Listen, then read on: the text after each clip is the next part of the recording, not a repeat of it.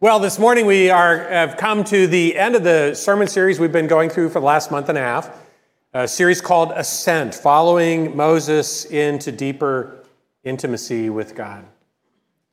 And the series is one that has walked through a story that we find in Exodus from chapter 19 through chapter 35 of this amazing encounter between God and his people at Mount Sinai after he's rescued them from Egypt.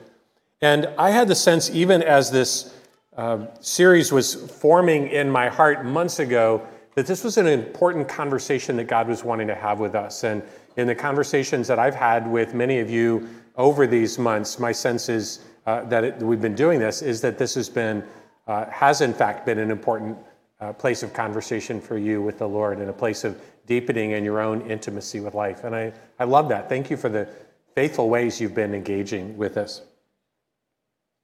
So I just want to remind you really quickly again of the territory we've covered and just ask you as I walk through this to just ask the Lord to highlight for you in this quick review that was one of the places I felt like God was really speaking to me and inviting me to a deeper or different perspective.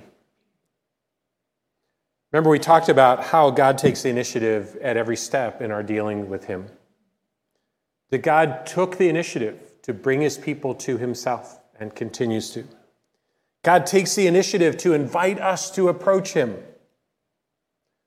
God takes the initiative to reveal glimpses of different aspects of his glorious nature and his holy character and his loving heart.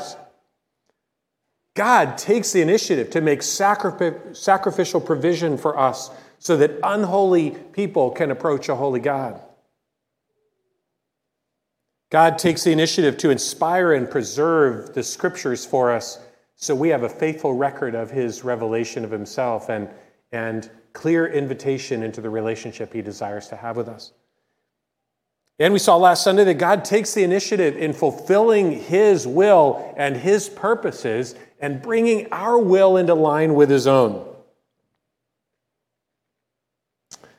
Throughout this message today, I'm just going to be quoting from several different classic works of spiritual devotion that you may want to just jot the titles down of as you go along. They're ones that have been rich for me in my own reading and my own development of my soul. One of those is Testament of Devotion by Thomas Kelly.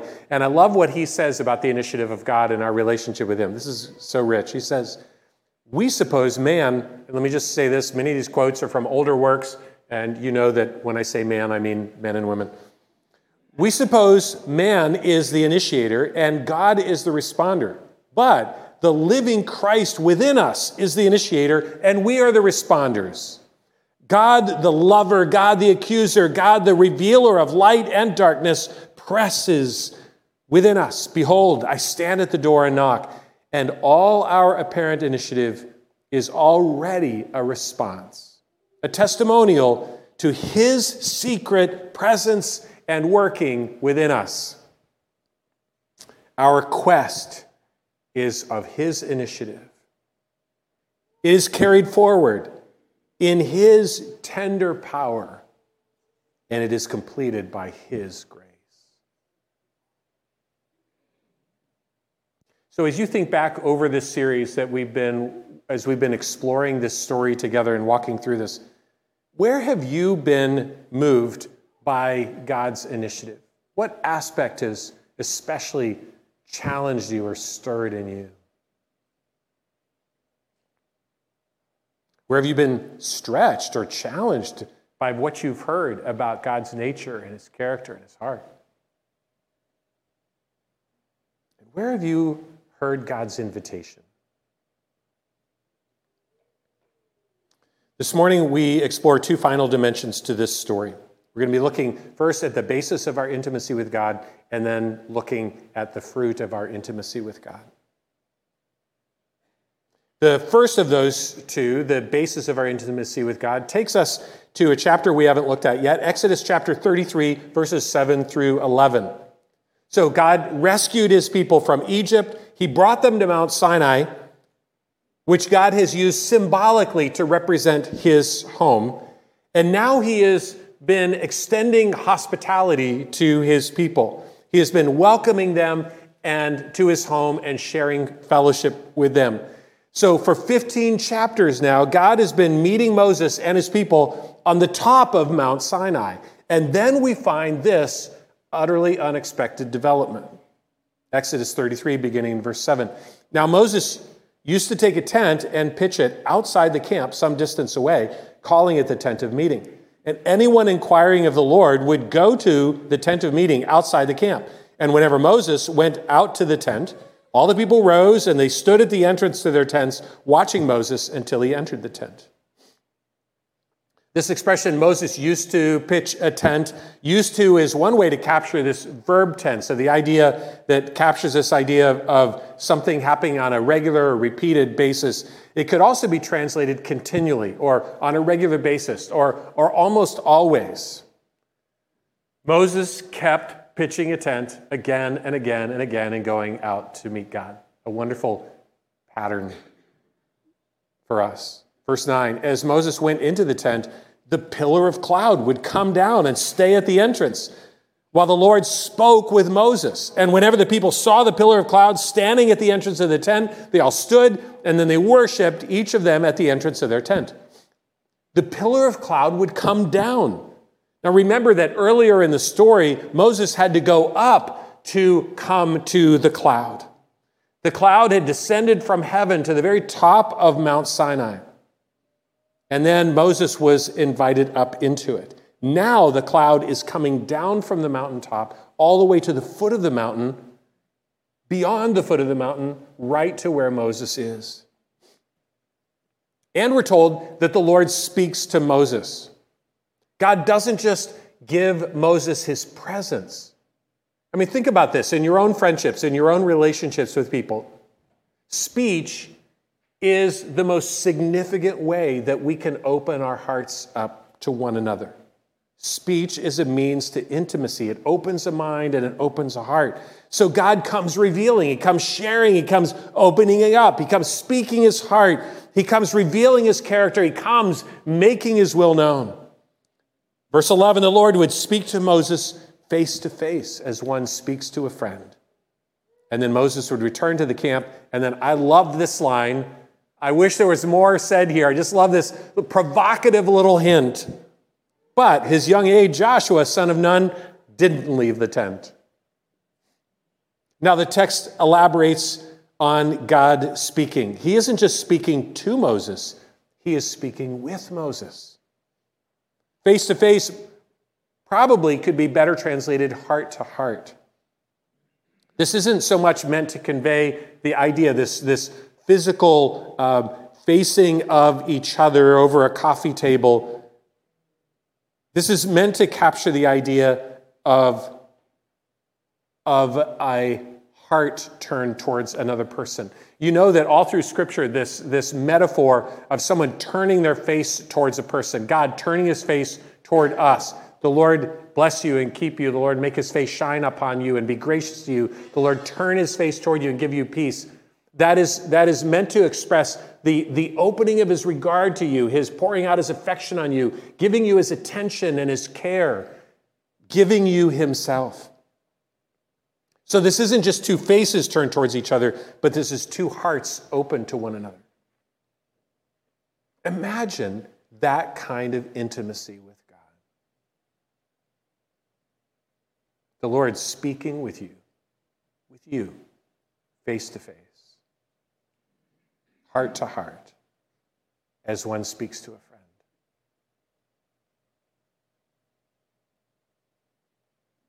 Even across these few chapters, we see a profound progression taking place in the way that God relates to his people. It starts with proximity. God brings his people to the foot of the mountain. God brings us near to himself. Exodus 19:4, the Lord said, I brought you to myself. But there's more. It goes further to availability. God invites the people to the top of the mountain. He opens the way for us to approach him, holy and perfect though he is. 24:12, the Lord said, come up to me on the mountain. But there's more. It culminates in intimacy as God comes down and makes himself present to his people, meeting them where they are, God comes all the way down to be with us. 33:14, the Lord says, my presence will go with you. Now, if you are a follower of Christ, you already know that there's one more crucial chapter in this story of God making his presence known. You know that it wasn't just in the form of a cloud that God came down from the mountain and drew near. God doesn't just draw near to us as a power, as a pillar. He comes down and draws near to us as a person.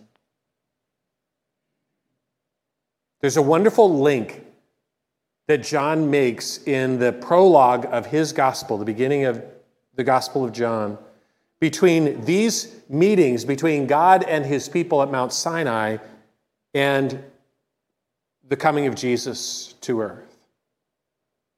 John chapter 14 and verse 18 are the places. Chapter 1, verse 14 and 18 are the places we see this. Let me point out just 4 of the more obvious connections, although there are even more in this passage. I love this. It's such a beautiful picture of God's artistry in inspiring Scripture.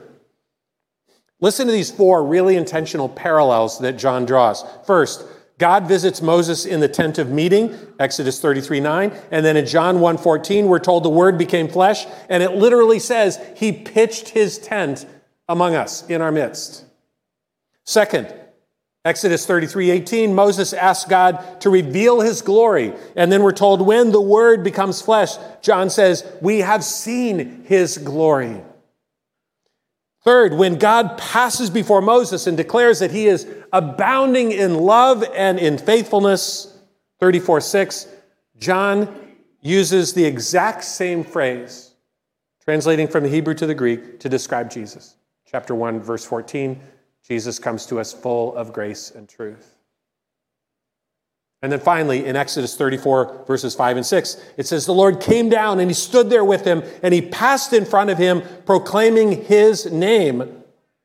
And when you proclaim your name, you are making the essence of who you are known in ancient culture. In John chapter 1:14, it says, Jesus, the Word, the proclamation of God, came from the Father. And in 1:18, it says, and he has made him known. That culminating stage in God's revelation of himself is what makes our gathering together in our experience of worship on Sunday morning so vibrant and so profound.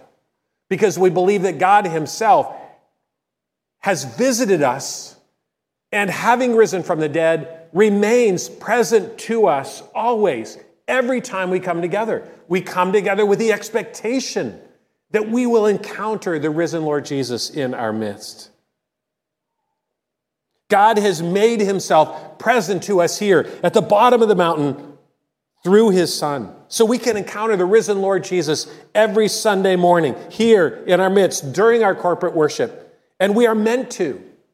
This is meant to be the starting point and the center point of our life together as a church family every week as we recalibrate our lives on his life. But there's more. We can encounter him at the start of each day and at the end of each day and throughout each day as he pitches his tent within us, wherever we are. Several times along the way during this series on this story in Exodus, we have gone to the book of Hebrews, which compares the encounter between God and his people at Mount Sinai with the access that we have to God through Jesus. And I think putting these 2 passages side by side, I think is really kind of popped to life some of these passages in Hebrews, hasn't it? Listen to this passage, Hebrews chapter 12, verses 18 to 29. You have not come to a mountain that can be touched and that is burning with fire. You have not come to darkness, to gloom and storm, to a trumpet blast, or to such a voice speaking words that those who hear it beg that no further word would be spoken. The sight was so terrifying that Moses said, I am trembling with fear. But you have come to Mount Zion, to the city of the living God, the heavenly Jerusalem. You have come to thousands upon thousands of angels in joyful assembly. You have come to the church of the firstborn, whose names are written in heaven. You have come to God, the judge of all. You have come to the spirits of the righteous made perfect. You have come to Jesus, the mediator of a new covenant, and to the sprinkled blood that speaks to a better word than the blood of Abel. Therefore, since we are receiving a kingdom that cannot be shaken, let us be thankful and so worship God acceptably with reverence and awe, for our God is a consuming fire. And then this summary passage. Because God has made himself present to us at all times through his Son. Hebrews 13:15, through Jesus, therefore, let us continually offer to God a sacrifice of praise, the fruit of lips that openly profess his name. It is true, but it is not sufficient to say that God was present to us in Jesus. God is present to us in Jesus. So we can encounter him not only in our worship on Sunday mornings, when we take time to gather together in the presence of God, praying that God would give us eyes to see him as he passes through our midst, but we can encounter him at any moment, in any context. We have access to God at every moment, and we can walk through life enjoying and empowered by his presence within us. Francis de Sales, in the early 1600s, in his Introduction to the Devout Life, describes a practice that he calls spiritual retreat. I love this. He writes, during the course of the day, recall as often as possible that you are in God's presence. Remember to retire at various times into the solitude of your own heart, even while outwardly engaged in discussions or transactions with others. Our tasks are seldom so important as to keep us from withdrawing our hearts from them from time to time in order to retire into this divine solitude. Therefore, withdraw your spirit from time to time into your heart, and there, apart from the world of men, you can converse heart to heart with God at any time.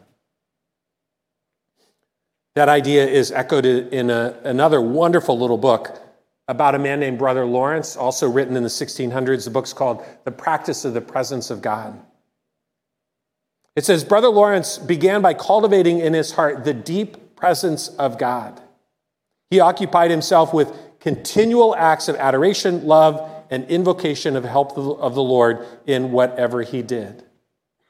It was evident in his outlook when he was busy in the kitchen that underneath his continuous work and in the midst of the most distracting occupations, he kept his spirit focused on God. He once said, I turn my little omelet in the pan for the love of God. And when it is finished, if I have nothing to do, I bow and I adore my God who gave me the grace to make my omelet. The good brother found God everywhere, as much while he was repairing shoes as while he was praying with the community. And Thomas Kelly, in his beautiful and inviting spiritual classic, The Testament of Devotion, explores this same theme.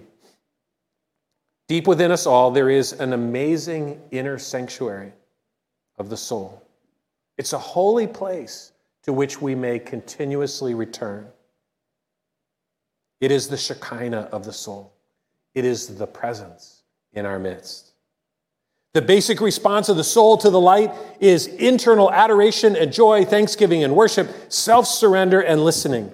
The secret places of the heart cease to be our noisy workshop. They become a holy sanctuary of adoration.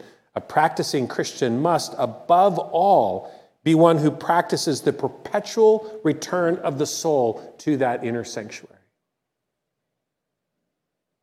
So, some questions for us to ponder before we go on. How aware are you, day to day and throughout each day, of the presence of God?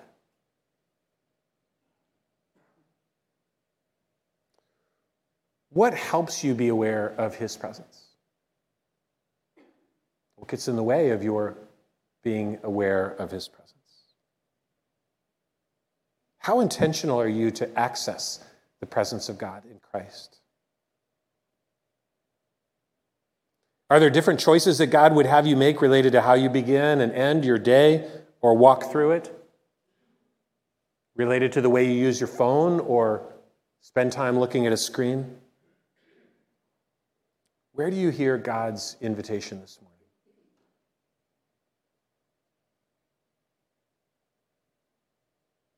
Well, that brings us to the final chapter, the final dimension of this story that I just want to briefly explore with you. We have talked about the basis of our intimacy with God. I just want to touch briefly on the fruit of our intimacy with God.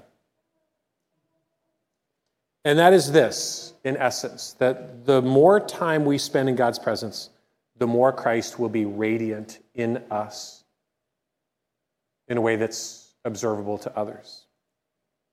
For this part of the story, let's just flip one chapter over to Exodus chapter 34, picking up in verse 29. When Moses came down from Mount Sinai with the 2 tablets of the covenant law in his hands, he wasn't aware that his face was radiant because he had spoken with the Lord.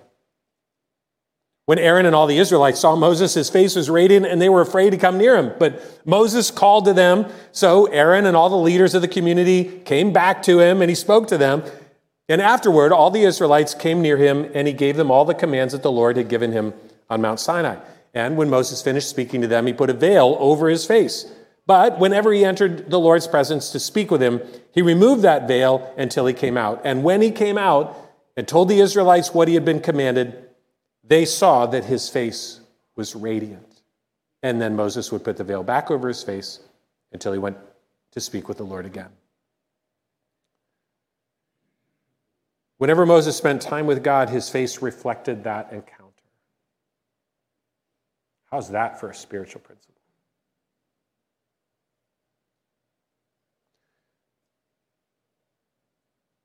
We can spend time with God at any time because his Son, risen from the dead, is present to us by God's Spirit, always residing within.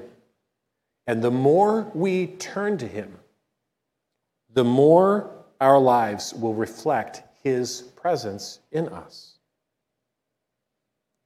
Think about this. When you and I spend time in the presence of the sun, ultraviolet rays penetrate our skin. They trigger cells to produce pigment called melanin that causes our skin color to change.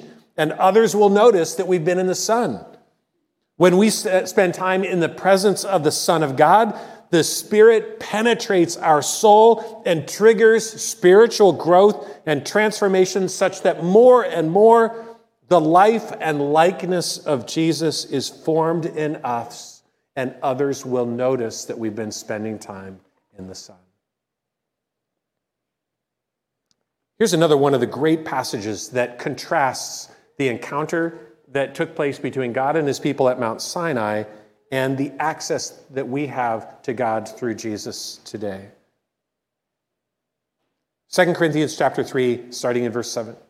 Now, if the ministry that brought death, which was engraved in letters on stone, came with glory, so that the Israelites could not look steadily at the face of Moses because of its glory, transitory though it was, will not the ministry of the Spirit be even more glorious?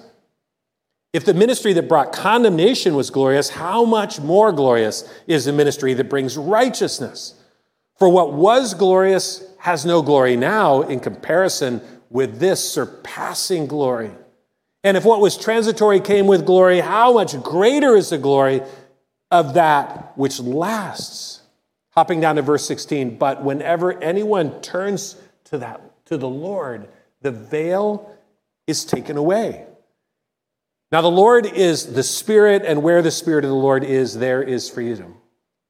And we all, with unveiled faces, beholding the glory of the Lord, are being changed into his likeness, from one degree of glory to another, for this comes from the Lord who is the Spirit.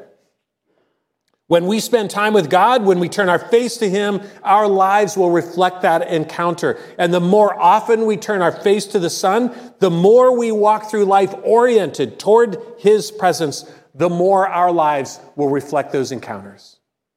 It makes me think of that wonderful and mysterious passage in the book of Acts in which John and Peter are dragged before the high religious authorities and they are threatened. But John and Peter speak with incredible peace and grace and boldness and courage. And then we're told in chapter 4, verse 13, speaking of the religious authorities, it says, "And when they saw the courage of Peter and John, and they realized that they were just unschooled, ordinary men, they were astonished." And this is the line I love. "And they took note that these men had been with Jesus."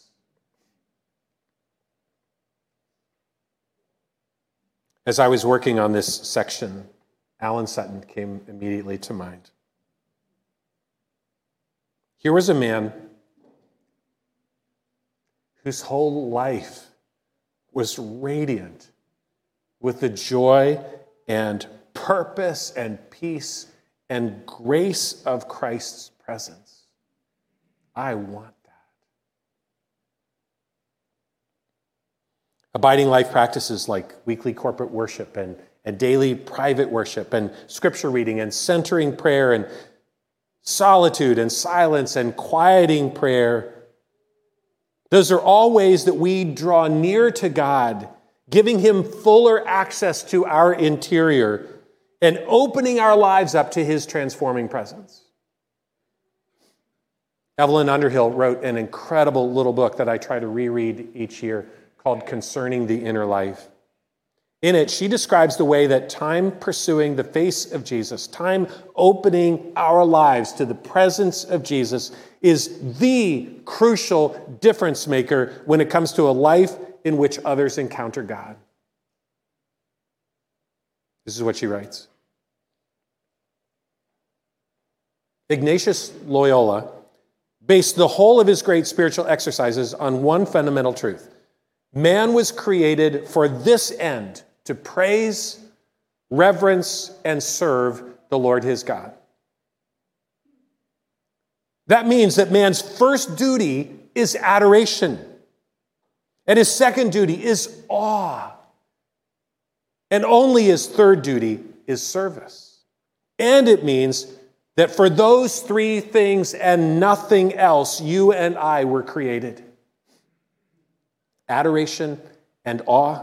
Unless those two are right, the last of the triad, service, won't be right. Unless the whole of your life is a movement of praise and adoration, unless it is filled with awe, the work which that life produces won't be much good.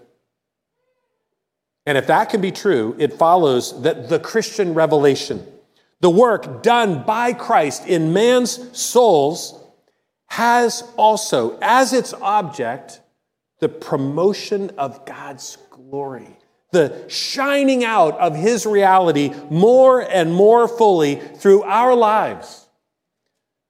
The increase of our wide open, loving, selfless adoration, the deepening of our celebratory awe, the expanding of our consecration in service. Only in this way will we show them in our own person the literal truth of the other great Ignatian saying, I have come from God. Only a spirituality, she says, which thus puts the whole emphasis on the reality of God, perpetually turning to him, losing itself in him, refusing to allow even the most pressing work or practical problems, even sin and failure, to distract from God. Only this is a safe foundation for spiritual work. This alone is able to keep alive the awed, adoring sense of the mysteries among which we move. You will only bring others to the love of God insofar as you yourselves have got it, and can only help them to make sense of that world of time and events which so greatly bewilders them insofar as you are able to bring into it the spirit of eternity. And that is what you are for. The more our lives are open to the presence, the more it will be Jesus and not us that people encounter when they interact with us. Let me tell you about a conversation I had a number of years ago, and I share this not as a reflection on me. Actually, it does reflect on me, but very poorly, I think. This is a reflection of how God works in you and in me when we allow him to, when we draw near and we let him do the rest. Years ago, I did a memorial service for someone whose the circumstances of whose death were incredibly difficult and painful. I think the day before the service, I spoke on the phone with a woman who is a part of this man's family. She lived out of town. I'd never met her before, and she called because she was looking for some place to be able to process the pain of what had happened surrounding this man's death. And I remember vividly that when she called, I was standing up, I had a stack of books in my arms, and I was walking out the door when the phone rang. And I remember thinking, even before I picked it up, whatever it is, I don't have time for it. So I answered the phone, and this woman introduced herself and asked if we could talk. And I remember thinking, 5 minutes? I've got stuff I've got to do. So we began to talk, and in that moment, as we began the conversation, by the grace of God, I just paused and said, Lord, this is your conversation. I don't have anything to bring to this. So, Lord, you let this be your conversation with this woman. Well, almost immediately, it became obvious that this was an appointment that God had for us both. She was incredibly spiritually open, and we had an absolutely amazing conversation during that time. And we talked for an hour. Well, the next day, I went to the funeral home.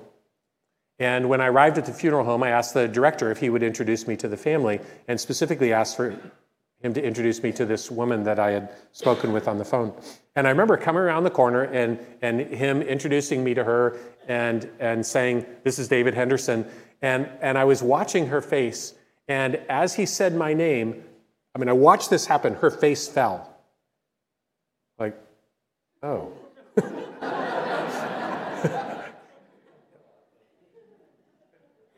And I said, "What's wrong?" And she said, "It's nothing. It's just..."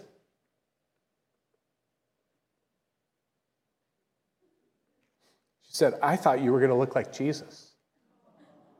And what she was reflecting was that it wasn't me that she had interacted with the day before, but him. We all, with unveiled faces, beholding the glory of the Lord, are being changed into his likeness from one degree of glory to another. For this comes from the Lord, who is the Spirit. Do you remember that the word Christian means little Christs? They may not be telling you in so many words as this woman told me, but wherever you go, you bring the radiant presence of Christ with you. John's gospel says, "In him was life, and that life was the light of men." When people look at your life, they will see his light. And the more you draw near to him, the more they will see him in you. So, Covenant family, what is God's invitation to you this morning?